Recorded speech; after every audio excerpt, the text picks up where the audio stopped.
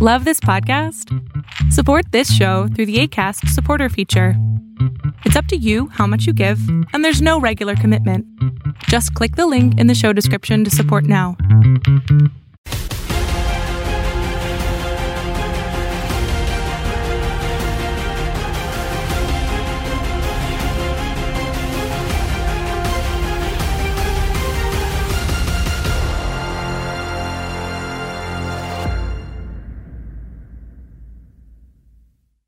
What's up, everybody? Welcome to a special edition of Inside Boxing Live. This is the Canelo Triple G post-fight show. I'm your host, Dan Canobio. We have two very great guests for you. Fresh off calling the fight for HBO Boxing, he is Jim Lampley, and he joins us here on the show. We'll get his thoughts on who he thought won, that legendary 90-minute fill, and how he decompresses after such a big-time fight. Also, we'll talk to CBS Sports' Brian Campbell. He was ringside as well. He scored the fight. He had it for Golovkin. I'll ask him why he thought that, and we'll get his thoughts on Mayweather-Pacquiao 2, as well as some other things going on in the world of boxing.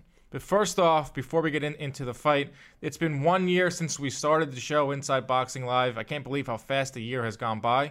We started the show last September 15th because we wanted to talk about Triple G Canelo, and we thought that there was a void in boxing to talk about big fights on the Monday following a Saturday night. And here we are once again, 1 year later, talking about Triple G and Canelo, who put on an absolute war Saturday night at the T-Mobile Arena in Las Vegas. First off, my second first off, is hats off to both fighters. I mean, boxing fans are always asking for the best to fight the best. And on the rare occasion that we do get that, sometimes it turns out to be a dud. But not on Saturday night. Just for 1 second, can we appreciate what each guy did in that ring for our entertainment? They stood in the center of the ring and they engaged in a high-powered chess match for 36 minutes. It was high drama. Boxing remains the most dramatic sport there is, and I love it, and I can't not get away from it. Now let's talk about the actual fight. I didn't score the fight, but I can say with extreme confidence that us at CompuBox, we watch a fight like no other. Outside of maybe the two trainers or the three trainers for each fighter and the broadcast team, we at CompuBox watched this fight closer than anyone. And I didn't score the fight, but I'll give you some of my thoughts. I was counting Golovkin on Saturday night, and I will tell you that, off the bat, he didn't look right. There was something off with Triple G. I mean, he was breathing heavily. He was jabbing a lot, but he wasn't throwing any power shots behind it, and I ultimately think that came to bite him in the butt because he didn't get the decision. I thought that he just didn't. He looked 36 years old, and a lot of that had to do with the fact that Canelo was putting on the pressure in this fight, which I didn't think anyone saw coming. We talked to Abel Sanchez last week, and he said that I asked him if are you goading Canelo into a stand-and-trade war? He said, no, I'm not. I really not. But I just thought he better not do that because it's not going to turn out good for him. We heard it all for the last 6 months that Canelo's going to come in here and he's going to get on his bike. He didn't. He stood in the center of the ring and he traded for 36 minutes. He withstood an onslaught late from Golovkin and his hand was raised at the end. You got to give your props to Canelo. He stood in the middle of the ring. He was called out for running. And what did he do the entire first fight? For the first fight, he countered beautifully in this rematch. He went to the body ferociously. That's a big storyline in this. We'll get to the numbers a little later. He went to the body. I think it's the number one storyline in this fight is the body work. The body work for Triple G and the lack of body work for Golovkin. He was the more consistent fighter, in my opinion. Now, we have to go to Stephen A. Smith and Teddy Atlas, who had some thoughts on the fight. It was petty. He was doing. That's what he was doing. He was supposed to go like this, but he wasn't doing that. He wasn't doing that, but he wasn't doing it the whole fight. Hold on, listen to this. Thank you, guys. Great stuff. Moving forward, let's talk about the numbers. We got CompuBox, we crunched the numbers, and we got to the bottom of it. The fight was the opposite of the first fight in many ways. It was Canelo who was dictating the pace early, and it was Triple G who came on late. Canelo landed more power shots. He had a 46-6 edge in body shots. I talked about how that was the biggest difference, 46-6. So Golovkin, after landing 8 body shots in the first fight, only landed 6. And we'll get Jim Lampley's thoughts on that in a little bit. Every big round that Triple G had late, a lot of people are talking about how he won that 12th round, how he won that 10th round. Yeah, but he did win those rounds, arguably, but it was Canelo did enough in those rounds to hold him off. Triple G, he landed 46 power shots in rounds 1 through 6, but finished strong, landing 70 over the final 6 rounds. Why was Triple G only landing 46 power shots in rounds 1 through 6? Why was he throwing that jab and not following it up with power shots? Why did he come on so strongly in the end? Was it because Canelo, that relenting pace from Canelo, did he get tired? Was it just ultimately, it was a little too late for Triple G. Quickly, we'll go over to the scorecards. Glenn Feldman had it 114, a draw. Weisfeld and Moretti both had it 115, 113 for Canelo. I thought the judging was excellent in this fight. The judges only differed on 4 rounds. This is interesting. All 3 judges had it 105, 104 Canelo going into the 12th round. So that means that Triple G, the best he can do was a draw, unless he either knocked down a Canelo, got a 10-8 round, or ultimately knocked him out. Many thought that Triple G won the 12th round, but if you look at the numbers, Canelo outlanded Triple G in power shots. He threw 89 punches in the round if you want to look at aggressiveness. But that's the story of this fight. It was Canelo walking down Golovkin like he's never been walked down before. Ultimately, he was more consistent, in my opinion, and if I had to give an edge, it would have been to Canelo. Now let's get into our interview portion of the show. First, we're going to talk to HBO Sports' Jim Lampley, see how he had it scored and everything about that. Then we'll go over to CBS Sports' Brian Campbell. He was also ringside. Here are some interviews. Okay, before we get to Jim Lampley, I have to tell you about Jack Doyle's restaurant and bar located on 35th Street and 7th Avenue, right in the heart of Manhattan, a few steps away from Madison Square Garden. It's NFL time. It's MLB playoffs time. Go into Jack Doyle's, tell them that the Inside Boxing Live crew sent you, and they will hook you up. And with that, we're going to bring in Jim Lampley. He was ringside on Saturday night for the Triple G Canelo rematch. What a fight it was, Jim. How you doing today?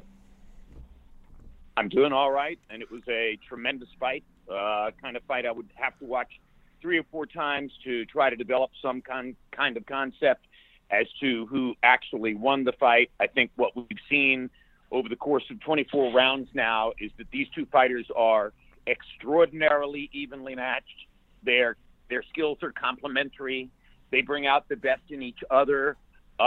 We see round after round where one guy will surge and seem to be in control for 15, 20, 30 seconds, and the other guy will come right back and reestablish his own presence within all of that. And scoring these fights is a nightmare. I don't envy any ringside judge who has to sit there and make those decisions at the end of a round with a few seconds to write a name on a paper and very little to choose between the 2 of them. And, among all the amazing things to watch, the thing that most sticks out to me is what an amazing pair of chins. I mean, the capacity that these guys have to take that kind of punishment, hard shot after hard shot, round after round, and keep coming. And in 24 rounds, I think we've seen Canelo dizzy 1 time in the 10th round the other night. And other than that, neither fighter has really been badly hurt. That's to me borderline incredible. Yeah, how about this? How about this stat, Jim? How about this stat? They landed within 6 punches of each other in 16 of the 24 rounds, with 1 round even. That's just a mark of amazingly even competition. And to uninitiates who see knockouts or landslide fights and say to themselves that the margins of competition in boxing are wide, that isn't true. The margins of competition in boxing are extremely fine.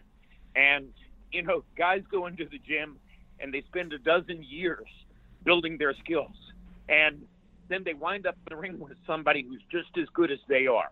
It's an incredibly deep emotional and mental challenge for them. And I have to believe that both guys are exhausted this morning, coming off of yet another experience like this. Yeah, Jim, what do you do to come down from a fight like that? I mean, I was up till like 3 and 4 in the morning New York time because, it was such an outstanding fight. I'm on Twitter. I'm looking at things. You're right in the middle of it. You're in the heart of it. You're in there calling the fights. How do you come down from big fights like this? How long does it take you to kind of decompress after a fight like that? Well, it takes days. It does not happen overnight because, of course, I finished the call and then I had to do some work for the delay show that comes up this Saturday night. And then I went to dinner with 18 people across the street. And, that was 18 people who had been to the boxing match. So obviously all of them wanted to debrief and go through the whole thing. And then I, went back to the room to consider trying to go to sleep. But, of course, I had the internet in front of me and, all sorts of feedback there. And so it takes days before I begin to shake this kind of thing out of my system. And, right now, this morning, I'm still living with Canelo and Triple G. That's awesome. Us too here over at CompuBox, and that's why we're doing this show, because there's such a hunger to talk about the fight. But just to the naked eye, who did you have a slight edge? I know you have to go back and watch it again and sit down and look at it. But being ringside, talking to everyone, how did you have it just to the naked eye? Who are you leaning towards? Well, first of all, the two judges gave the 12th round to Canelo, and on the surface, that's hard for me to see. My thumbnail impression, sitting and calling the 12th round, was that Golovkin was the action in the 12th round, and I think he felt like he needed that round, and so it looked to me as though Gennady had capped off his great late fight rally by winning the 12th. And now two judges give the 12th to Canelo, and by doing so, they create a Canelo win. If those two judges give the 12th round to Golovkin, which felt justified to me, then you have a draw. And what do you have after 24 rounds? You have a draw. There is no difference in the quality level of these two fighters. But there is one style difference that keeps showing up that I think penalizes Gennady Golovkin, and it penalized Sergey Kovalev against Andre Ward. And the style difference has to do with body punching. Right. And I've thought about this. After Gennady Golovkin only landed 8 body punches in the first fight, by far the most meaningful of all the CompuBox numbers in that fight. The one thing you thought coming into the second fight was that he can't do any less. It's not even conceivable that he could do less work to the body in the second fight than he did in the first fight. He's got to do more. He knows he's got to do more. He will do more. He landed 6 body punches the other night. I know. You wonder, how is that possible? And what I come to is, it's not as clear with Kovalev, but he also had a long amateur career. Gennady Golovkin had 350 amateur fights. And if you are trained in the Eastern European system and you have an incredibly long amateur career as that is, you are going to be trained over and over and over to recognize that inexperienced judges sitting at amateur rings all around the world are not equipped to judge body punches. They don't even try, by and large, to compute body punches into what they're looking at.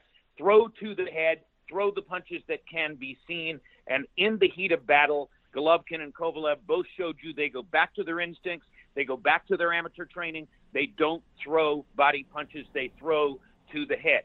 Canelo landed 46 body shots the other night. It's amazing if you go into gyms, and you know this, Nick, the unanimity with which fighters all around the world will tell you body punches hurt more than head punches. Yeah. Body punches take more out of me than head punches do. Mike Tyson told us it's a hurt business. So if there's a deficiency in either one of these two fighters that makes for some competitive difference at the end of the day, to me, it is that Golovkin does not throw enough body punches to support what he's doing to the head. If he did, he might have had a knockout in either fight. If he threw body punches, he might have gotten Canelo out of No, I agree. I agree with you. He got him in trouble. No, I totally agree with you. 46-6. 46-6 in body shots. Canelo landed 46 to just 6 for Triple G. We had Abel Sanchez on this show last week, and I brought up that number 8 to him. I said that's really hard to land just 8 body shots in 12 rounds. Will it be different this time? And he said, yes. We worked on a lot of things in there. We worked on him throwing punches on the ropes, even though they didn't go to the ropes at all in this fight. But body punching is something that we worked on. And you made a really good point about the amateur training and the amateur scoring. But it's not like Triple G never went to the body in other fights. Look at Matthew Macklin. He was tweeting during the fight. Why isn't... Well, it's easier. It's a lot easier to do it when you're not threatened. It's a lot easier to do it when you're teeing off on an outmatched opponent. Yeah. Then you can remember and say to yourself, okay, we worked on body punches, and I do that. But in the heat of battle, you go back to your basic instincts and the way you were trained, and I go back to those 350 amateur punches. And by the way, look at the cultural difference. Canelo Alvarez turned pro at age 15. Professional fighters in professional gyms in Mexico and the United States are taught 2 to the head, 1 to the body. 2 to the head, 1 to the body, over and over and over. They mix that into their thinking. It's not a part of the Eastern European amateur system, and it's the single biggest difference between these two fighters. Now let's talk about, we're talking right now why Golovkin lost. Let's give a little credit to Canelo and why he won. How impressed were you with his game plan of marching forward and walking down Golovkin, who has never been walked down in his professional career? Well, I think that both Max Kellerman and Roy Jones were brilliant in the early going in the fight in establishing that Canelo had reversed the paradigm of the narrative, that he had changed the story from the get-go by coming forward. Abel Sanchez spent all those months trying to goad Canelo into coming forward and fighting a Mexican fight, so to speak, and not running in the ring. And I don't think Abel ever anticipated that Canelo could make that an asset, but he did. Yes, he came in, he seized the center of the ring, he put pressure on Gennady, he made Gennady work harder than he might have expected to work in the early going in the fight. He put him on the defensive mentally. It was all brilliant stuff from Canelo. But by the 7th or 8th round, Golovkin has turned that around against him and now begins to use that to set up his own shots and land with effectiveness. And if he had mixed in some body punching, he might have gone forward and separated himself once and for all and won the fight and been Triple G. But it's been hard for him to beat Triple G, the Destroyer, against somebody as strong and with the kind of chin that Canelo has. Have I mentioned these two chins? I mean, how incredible is it? Insane. These guys can take shot after shot the way they do. I don't know if I've ever seen two more magnificent chins in the ring against each other. That's what makes for great fights. You're right. The highest level of fighters going at it. Very slim margins there. You nailed it all there. But how about this, Jim? Now, Triple G's 234 landed punches, 879 thrown, were the most by a Canelo opponent in 24 fights tracked by CompuBox. That is very telling to me. One, because of the chin that you just talked about. Secondly, because Canelo was willing to stand in there and take the onslaught, so to say, to win this fight. That's how he won the fight, is because he was willing to stand in the middle and take 234 punches, the most ever landed on Canelo. Well, again, it's counterintuitive. It's hard for the layman to accept. Great professional fighters are trained to take punches to the head. They know how to do. They can turn their heads at the last second and take some of the impact off. They can steel themselves. Their necks are incredibly strong. They work that way. Mm-hmm. And they'll all tell you that body punches hurt them more. And like you say, Canelo landed 46 body shots. Time after time in these two fights, watch the fighters walk back to their corners and look at how Canelo looks like the fresher fighter. He struts back to the corner, and he struts out of the corner, and he looks more alive and fresher than Gennady. Now, is that natural body language? It might be. Or was it the body punching? That's another possibility. Now, when you look at Golovkin, and now it's Monday morning as we record this, what do you think he's thinking? Does he have regrets? Did you think he should have went to the body? I know exactly what he's thinking. He's thinking no Eastern European fighter can ever get a break in that environment. He's thinking that American judges can't score fairly for an Eastern European fighter against a Western culture fighter in Las Vegas. He's thinking the same thing that Sergey Kovalev was thinking after his first fight with Andre Ward. He is not thinking it's because of my deficiency in body punches. He is thinking that the real cultural difference here is that those judges can't pull the trigger on him winning the fight because he's from Eastern Europe. What about psychologically now? This is the top of the summit for Triple G. This was the biggest fight of his career. These past two fights were the biggest fights of his career, and he's had a much maligned career trying to get big fights. Now he comes out of these two fights with a draw and a loss, and arguably he could have won both of them. What does that do to a fighter's mindset and going forward in his career at this stage? Well, listen, there were signs even before Saturday night that Golovkin is tired to death of the experience. There were signs even before they got into the ring that he is weary of all of the difficulty of dealing with Golden Boy and Canelo and their institutional control over the event, and it made him angry. And even though all logic and money points to a third fight, I've been pointing out to several people this morning, there are 3 fighters in the history of boxing who have walked away from a guaranteed 8-figure payday and did not come back. so far, those three fighters are Marvelous Marvin Hagler, Lennox Lewis, and up to this moment, Vladimir Klitschko, all three of whom have walked away from the guaranteed eight-figure payday.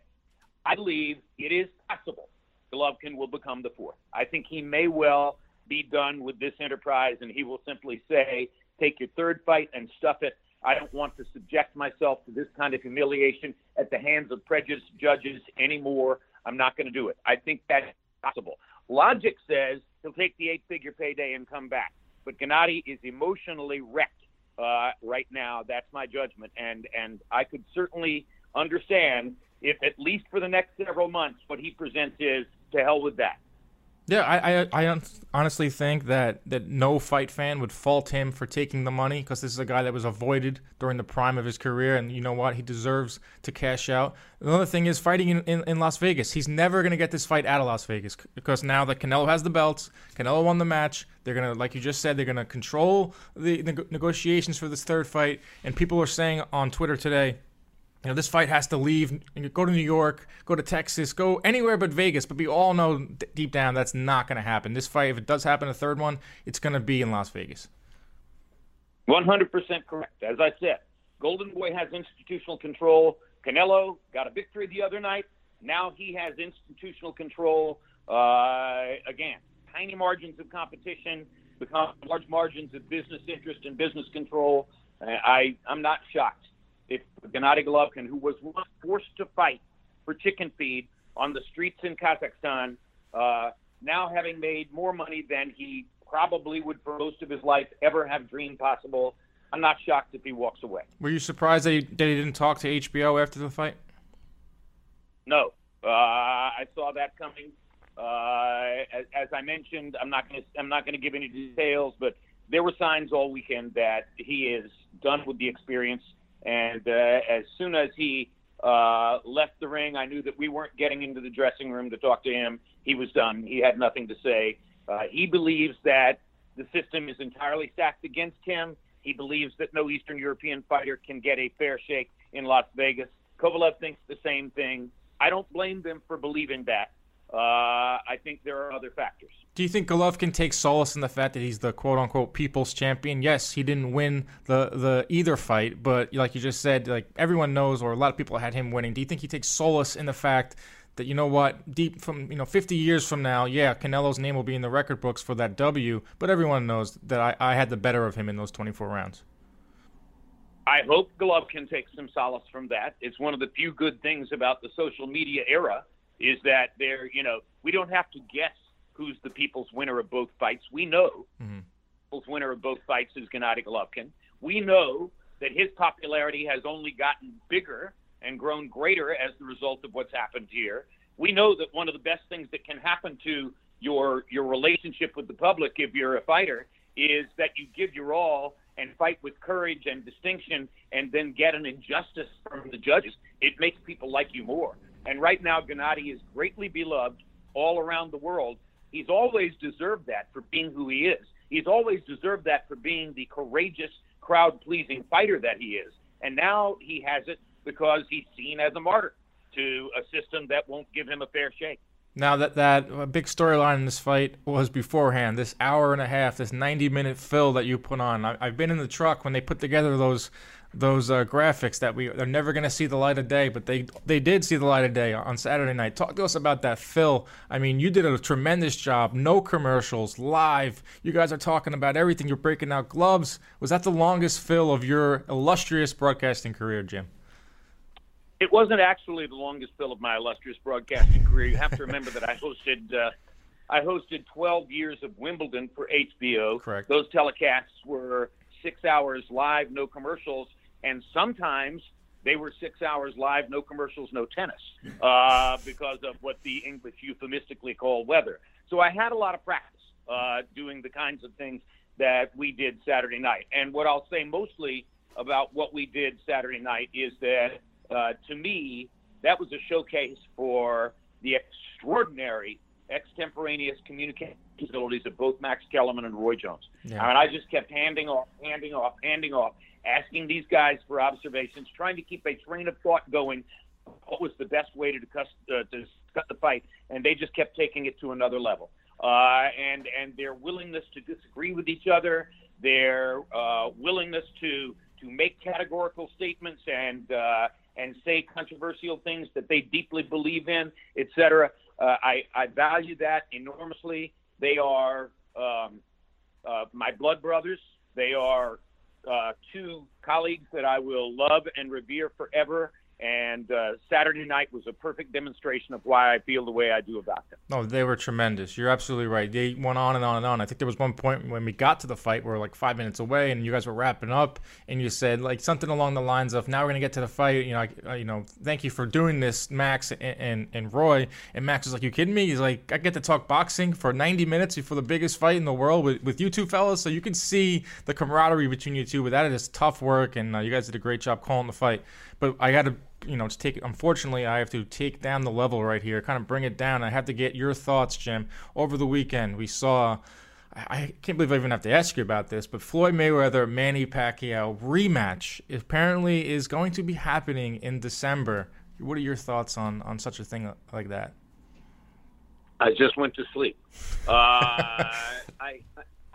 I think you said something about Floyd Mayweather and Manny Pacquiao. Yeah. I mean, I called that fight. Yep. Who in the world would want to see that again? I mean, that was an entertainment atrocity, as, by the way, we all knew it would be. And I mean, I don't think for anybody in boxing there was a moment of suspense or real curiosity about what was going to happen in the first Mayweather-Pacquiao fight. You knew exactly what was going to happen. And you got it in bold relief, and now they're going to do it again. Anybody who antes up money to see that is just a sucker. That's all there is to it. Yeah, I'm not going to give my thoughts on it, but yes, that's you make a very solid point there, Jim. Thank you so much for joining us. I hope you find a way to decompress after what was one of the greatest fights in the middleweight history on Saturday night, and we'll talk to you again soon. All right, before we get to Brian Campbell, I have to tell you about Jack Doyle's Restaurant and Bar. Jack Doyle's located on 35th and 7th, right in the heart of Manhattan. They have great drink specials, great place to watch college football. They are the official home of my West Virginia Mountaineers. You can watch NFL games. I know they play a lot of Viking games there. They play a lot of everything there at Jack Doyle, so go check them out. And with that, we'll bring in Brian Campbell, fresh from Vegas. He's in his lair up in Connecticut, and he's ready to talk boxing. Brian, how you doing today? Fired up as always, Dan. Jet lag be damned. And, when am I going to get a little of that Jack Doyle's action here? Can I get a drink special myself? If you go in there and you bring a voucher, you have to print it out yourself. You probably have to make it yourself and put a little Inside Boxing logo on there. You probably can get like maybe one drink and one app. All right, I'll take that. That's probably the best app I've had since DAZN. Hey-o! Speaking of DAZN, they start off this weekend. We'll get your thoughts on Joshua Povetkin a little later, but we've got to talk about Triple G Canelo. You were ringside. You tweeted out, which before the fight, you said, if I could bottle up the feeling that is 15 minutes before a big pay-per-view main event and sell it, I would. First of all, I want to go in on you with that because there's no other feeling in the world. Before we get to the fight, what was the vibe in the arena? Talk to us.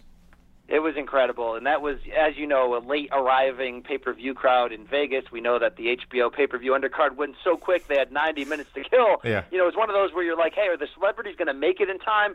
Well, by the time the ring walk started, that arena was rocking, and, yeah, it felt extra special. It was really that incredible vibe and buzz of intensity because you were going to expect action. There was certainly a grudge match element, biggest fight of the year, all of that, but there was that extra hunger to see something special that carried up until the ring announcement and the opening bell. And hot damn, Dan, this was a special night of boxing. Like, let's not fool around. Whereas last year, fight of the year contender in the first meeting, pretty much all action at a high level. I really felt like they almost doubled the intensity for the rematch, fought at a hellacious pace, and then we saw that action, especially over the last 6 rounds. How many Mayweather fights have the casual public bought and been disappointed with? I know that's the nature of the beast with Floyd, but Dan, this thing delivered. Like, this is what you want from your sport. Yeah, it's unfortunate because I talked to a lot of my friends, and I had some casual boxing fan friends that said, I didn't even know the fight was happening because the promotion, wasn't that great. And I think last year, the Mayweather-McGregor actually helped Triple G Canelo because I know a lot of people, casual fans, that ordered Mayweather McGregor, and they said, you know what, I loved it, and so I'm going to order Triple G Canelo. So that I feel like there wasn't the best numbers, so I'm curious. Have you heard anything about pay-per-view numbers yet coming in?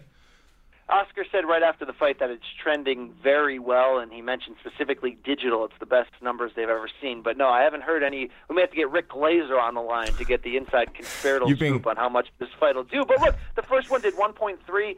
Even though there was a lack of over-the-top promotion, I still think the expectations that your money would be well rewarded. I really think this can do $1.5 million, $1.6 million. I know that, especially in 2018 for a non-Mayweather fight, that's ridiculous to say, but I really think especially maybe not the casual, but the in between the casual and the hardcores, the people knew what they were going to get in this one, and I think that really helps sell a fight. Yeah, there were a lot of people that maybe had like some not buyer's remorse, but what's the opposite of buyer's remorse? Saying, man, I wish I ordered that. I had a lot of friends that said that too, but you're right. A lot of times you order a Mayweather pay-per-view, and that's been the case for the last 7-8 years, and you've been disappointed not Saturday night. But you had it 116, 112 for Golovkin. Can you explain your card and why you saw it that way? Yes, certainly. Look, I thought first half of the fight, Canelo fought brilliantly. I had him up 4-2 at the midway point, and he succeeded in doing something we'd never seen before, which is make Triple G back up. Canelo certainly learned a lot from the first fight. He fought much more aggressively.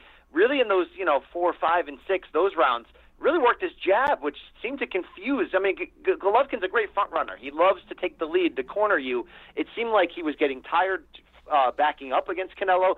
That was very interesting, but man, did the fight turn, I thought, in the second half. Now, this was as close and great a fight as we've seen, so you can't be mad at anybody's scorecard. In hindsight, did I score the last 6 rounds for Triple G? I guess I did. People came at me on Twitter saying, man, you're blind. You gave all 6 to Triple G. Well, it certainly wasn't planned that way, but you saw really close, great rounds in the second half of that fight. And, Dan, when you're trying to decipher who won that round, when it's so even, you're gonna go sometimes to certain things. I leaned on the power of Golovkin. I thought he made Canelo fight Triple G's fight in the second half, made him get into a firefight. So certainly I'm here to tell you how impressed I am with Canelo. No question about that. The chin, the balls, the game plan, all of that. But I felt in the second half of that fight, I watched Golovkin win really close rounds. I had it 8-4. I'd say at least 3 of those rounds were legit coin flips. Let's say I flipped it the other way. What's that, a draw? Canelo 7-5? I can't be mad at the scorecards. It's just tough if you admire and respect Triple G to see him go to Vegas twice and come out with nothing. But that is the breaks in this game. That's how the game works. Yeah, I did have a little bit of that feeling for Triple G, a guy that, didn't get to the U.S. market until what? He was 32. I mean, the guy should have been on HBO in his 20s. He finally gets, and then not only that, he's one of the most avoided middleweights in recent time. He finally gets that big fight. He gets the draw the first time, and then he gets, a lot of people thought he won the fight. But I want to ask you a question about media scoring fights.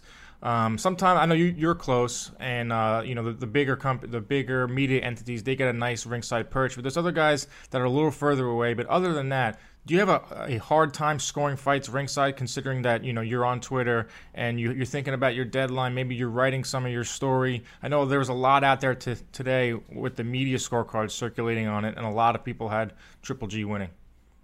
Yeah, look, everyone's compromised in some way when you're in the arena, even the judges, right? I talked to a lot of judges. In fact, I had breakfast with Glenn Feldman that morning, who happened to score at 114, and he'll tell you himself, sometimes you're on the wrong side of the ring for the big action that happens in the round, and you see somebody's back. For me specifically, yes, I'm tweeting. I'm doing a live blog on CBSSports.com in which I'm giving play-by-play and typing it as it happens. Sometimes my eyes go down for a second, and I have to bug the guy next to me, who hit that punch. Yeah. So the judges certainly have a better view than I do. I am very interested in watching the broadcast when HBO replays it on Saturday to see if my score changed, right? First fight, I had it 9-3 Triple G. Watched it 2 or 3 more times, had it 7-5 Triple G. So this one 8-4 Triple G for me. I'm curious to see where it changes. And one little thing here, it's a complaint. I know people are going to be like, hey, beggars, stop being choosers. But normally, you're a CompuBox guy. You sit ringside for these fights. Oscar De La Hoya decided to put the media back about, 25 rows up. Similar to Mayweather-McGregor. I know I can't complain too much because I'm there for free, right? And if you go to a fight in England, the media is put in the upper deck so they can sell all those rich seats down there. I know it happens, but media acts like judges, right? Tries to give the public a feel of what they thought the fight was scored. It was a little bit more difficult to try to score that fight from row 25 as it is from row 3. So I don't say that to complain as much as I say that to just say, hey, score it for yourself, watch it twice, tell me what you think, you know? I listen to that as a complaint. Now, you're talking directly to Oscar De La Hoya right now. Get me closer. Brian Campbell wants to sit closer. I mean, I did go to the media dinner that Oscar put on and enjoyed a nice steak, so he did get the quickest way to my heart, but I'd trade that steak for the front row. Come on, Oscar, you're better than that. Also, breakfast with Feldman. That sounds like it could be like a name of a podcast. Yeah. Two comedians in cars with the judge. Yeah, it's a spinoff of what Seinfeld's doing. It's fantastic. What's it like talking to a judge before a fight like that? I mean, these guys, sometimes they're kind of awkward, sometimes they're kind of quiet because it's kind of weird. Their name is directly associated with the fight. Like, why Canelo won this fight is because Weisfeld and the other judge scored the last round for Canelo. So what was it like talking to him? Was he talkative, or what was his mindset?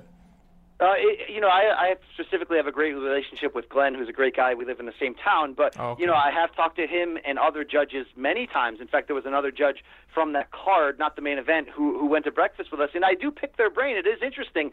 They compare their lot to, let's say, an NFL kicker, right, where it's what have you done for me lately? You're only as good as your last bout. And I, sort of made jokes at them before the fight saying, hey, do you always realize you're one scorecard away from being done, from being a C.J. Ross, from being an Adelaide Bird? And, they don't like that I make that joke because that's the reality of the game for them.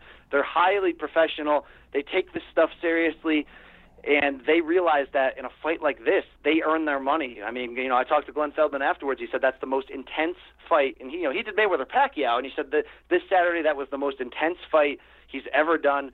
He earned the money more in that fight than one ever before because there is a lot of pressure where you can get publicly shamed for a bad night at the office. And, this week in the Las Vegas newspapers, all the judges' faces were blown up on the back page, so they wanted to make sure that everybody knew who they were coming off of the Adelaide Bird situation last year. Yeah, I mean, I thought it was the judging was really good. I mean, going into the last round, I think all three judges had it 105, 104 for Canelo. There was only 4 rounds in the total on all 3 cards in which they differentiated. So I thought the judging was very solid. Very tough job. You know how hard it was to judge that one. But let's talk about Canelo's game plan here. Were you surprised that he stood in the center of the ring for the majority of the fight, and were you surprised that he actually moved Golovkin back?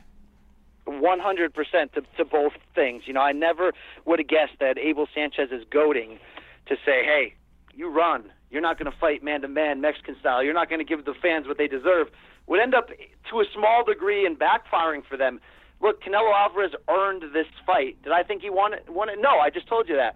But he earned the accolades that he gets from this. He earned, the decision that the judges gave him. It wasn't my decision, but he did earn their decision because, man, when you're a pretty boy, when you're a pay-per-view star like he is, like Oscar was, there's going to be a certain number of that population who's never going to respect you. And I think with Canelo, the hardcore Mexican fans, he was never really their guy to some degree, right? He's not Chavez Sr. He's not going to take 3 to give 1. He's a crafty counterpuncher, and he's very calculated.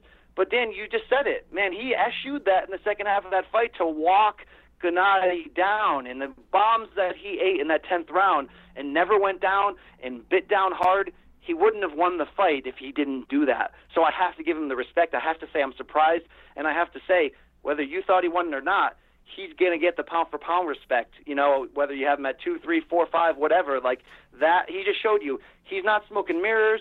Yeah, he gets the benefit of the doubt. That's how this sport works, but he is a top-flight fighter. I have a lot of respect for what he did out there. Yeah, you have to give props to Canelo. I mean, you can be the most ardent, you can be the hardest Canelo hater. You can not like the fact how he handled the clenbuterol. You can just not like his style, but you have to respect the performance he put on Saturday night, eating those punches, walking down a guy in Golovkin who's never been walked down in his career. And it's going to be interesting to see how Canelo fights moving forward. Will he continue to fight like that, maybe more aggressive, or do you think he'll go back to his counter-punching ways, 42 punches around? I think it'll depend fight for fight. And he's been sort of stubborn in that regard. He's always going to fight the way he wants to fight, not the way that we want him to fight. I think this was a time where he felt this was how he needed to fight in what became the biggest fight of his career, and this was a great test for him. So I think it'll depend on the opponent. Look, if he's going to fight David Lemieux next, let's say, who knows, but let's say he does that, it's not going to be smart for him to go in there and walk the guy down, right? It's going to be smart for him to outbox. So he's smart enough where I feel like he showed you a new wrinkle we didn't know he had. It gives a lot of credit to his trainers, Eddie and Chepo Reynoso, who at times, especially after the Floyd Mayweather fight, we said, why you with these guys who have no other major fighters? But I think he proved this time around that that's a tight-knit group. They're doing great things. As for Golovkin, we'll get over to him, and, took the first couple rounds. You had said you had him up in the first couple rounds. He didn't look himself, though. I mean, he was jabbing well. He was huffing and puffing. I don't know if you could see that from your vantage point, but he was breathing heavily. His movement didn't look like normal Golovkin movement where he's just plodding forward like a robot. Did come on late. He found a second wind. He really reached back and for that great 9th and 10th round and maybe just to the end of the fight where you had him winning. A lot of people had him winning. What's next for Golovkin, and how can you sum up his performance on Saturday night? His performance still showed me that he has it. He's 36. Is he not the same guy he was in 2012, 2013, 2014? I think we all realize that. But he wants this trilogy fight. He said it would have to, depend if the things were right, which means the money, of course. He does lose a bit of leverage that he had in the second fight by losing this. But this is still the biggest money fight for him. This is still the biggest chance for him to sort of do big legacy things, right? So I don't know if he's going to fight next against Canelo. We know Triple G likes to stay busy. I think if you're Golden Boy, you can cash the third fight in May if you want. Just as easily, you could push it off to September of next year and wait till Golovkin's 37. I think we'll see Triple G back. I think we'll probably see him in a title fight. I mean, we've seen it before where guys come off of losing their title, get a title shot the next time around. Kovalev did that after the Andre Ward fight. I know there was a vacant title in that spot, but I wouldn't be surprised if we see, Golovkin fight the winner of, let's say, Saunders, Andrade, or whatever. But I think he's going to have to figure out how to be Gennady Golovkin, the elite, at 36 and 37, though. I think he's going to have to try to alter his style just enough, maybe counterpunch a bit more, maybe realize that against the very top-level elite, you can't just go out there and jab. You got to do something a little bit different. But I think he'll be fine. I'm more interested to see business-wise. Yeah. With HBO being rumored of being out of the game, do they throw all the money at Canelo and Triple G to make sure at the very least they get those guys back, or could Triple G be pulled away into a DAZN or into another network? I think this is, financially from the business side, very interesting moving forward. Yeah, that was my next question for you. Did you hear any rumblings? I mean, it's a lot of rumors before the fight. Luckily, the fight was so good that we didn't really no one cared about the business side and what's going to go forward. But did you hear any rumblings about what HBO might do out in Vegas? No, talking to some HBO people candidly, they didn't even know. And I think that we were all writing their obituary heading into the start of the fight. But, let's be honest here, Dan. HBO's got a good thing going with the Triple G Canelo feud. They would be very wise to find whatever money is possible, even if it's not a long-term deal, to at the very least secure that trilogy fight ends up on HBO next year. No, I agree with that 100%. But before we let you go, let's talk about DAZN. They have a big fight this weekend. They kicked off their app last weekend. They just made a big announcement today. Brian Kenny, we got Sugar Ray Leonard on board. We got who else? We got Chris Mannix, Kay Adams. It's a star-studded broadcast crew. But this Saturday night, you will see Anthony Joshua back in the ring, going up against Povetkin. What do you like in this fight? Obviously, a lot of people are going to go with Joshua, but why will this be a compelling fight? I think it's compelling because while the disappointment that it's not Wilder, for especially the casual fans, is real, look, Povetkin does one thing really well outside of test positive for drugs. It's that he comes in there to bang. I mean, he's in his late 30s, but he's a puncher. He's small for a super heavyweight at only 6'2", but he comes in there to win. He goes after it. So you're going to see Joshua challenged. There's the chance he could get rocked, even dropped. There's just as easily a chance that Joshua plays it casual and tries to use his size and length to outbox him. But I think either way, Povetkin's going to put himself in a spot where he's either going to have success or he's going to pay for being too over-aggressive. And I think that'll make the fight fun in the end. I, of course, like a lot of people, like Joshua to win. But take note of that line. I was in Vegas over the weekend, plus 800 for Povetkin. Wow. They have him as a big-time underdog. And we all know, look, Joshua's chin is not rock solid. He is the class of this heavyweight division at the moment, but this is a very vulnerable heavyweight division, and that's certainly why it makes it exciting. They have big names and big personalities, but none of them, including Tyson Fury, makes us think that this is Ali and Frazier right now. So there is that potential for this to be fun. And look, I wish DAZN well, and I think this is a really good fight to launch their platform. Not that excited, of course, about Jesse Vargas Thomas Delorme on October 6th, but this card is a chance to show that they're different. Their app already has certain features and stuff that makes them feel different. I don't love that announced team, especially their A team with Kenny and Sugar Ray Leonard. I think maybe they should have gone in a hip direction, but not my call. I'm looking forward to the card. Hopefully they can make a dent in the business. Now, May 2nd, 2015 was the best day of my life because that's when I met you, Brian Campbell. It was at Mayweather-Pacquiao. Yeah, it was one of the greatest nights of my life. I mean, who is this guy? I've heard a lot about you. I finally got to meet you. I was like, this dude's electric. Need to get him on my podcast that's not even around. But what going forward now, will we have a reunion? We'll be seeing each other come December for this ridiculous Mayweather-Pacquiao rematch. Yes, we will. And our friend in the business, Mike Coppinger of The Ring, just had a report out, I think this morning. Coptega had a report out there that, we could see that announced this week, that the contracts could happen for a December 1st or December 8th. Look, I talked to Bob Arum over the weekend, had him on my podcast. I wrote a story about it. Top Rank's done with the Manny Pacquiao business. They did not re-sign him after the Matisse fight. After 17 years, it's over. I thought that was pretty shocking, and I think that opens the door for this fight to happen. There's not going to be any extra cooks in the kitchen. I know there's a collective groan. Dan Rafael, our friend and colleague, former colleague, just wrote this big anti-slander piece that nobody wants this fight. I know I got 50 tweets of people saying yawn. Guess what, Dan? When this fight happens, these people will be buying the pay-per-view. They will be there. I think it's pretty damn compelling, maybe for degenerate reasons. And I say that because I love old guy fights, because when your skills go away, sometimes you got to brawl. We get a Pacquiao Marquez 4, right? Yep. I don't know if this fight will be that, but you can't tell me you're not at least compelled that Floyd's going to put that O on the line again and risk everything he worked for to be the TVE, the unbeaten guy, against an aging Manny. It's compelling just in that regard. It's two all-time greats. It's a money grab, heck yeah, it is. But we're all going to be there, and guess what? It's great for the sport. So everybody else, wake up and realize that. It's great for the sport. We're not going to expect a classic for $100 like we did in 2015. There was too much pressure on that fight after that long build. We're going to expect two old guys out there. And sometimes when two old guys get together, magic happens, Dan. Yeah, I mean, you're right. It's going to be interesting. I think a lot of people will be watching, but you're right. Brian Campbell, great stuff. As always, in this corner podcast, and you have some great sound from over the weekend. What do you got upcoming on the pod? Oh, yeah. Big-time podcast today, launching with Abel Sanchez, with Todd Grisham of DAZN. A lot of Triple G Canelo recap, and don't miss the In This Corner special Triple G Canelo interview edition coming out this week. Great chats with many of our friends in the business. Bob Arum, oh, my God, you're not going to want to miss what he says about that orgy he had with Muhammad Ali in the late 70s in the Philippines. Wow. How about that for a tease? That's how you cut a promo. Wow. I'm in. I'll be downloading it. Thank you, Brian, so much for coming on. We'll talk to you soon, man.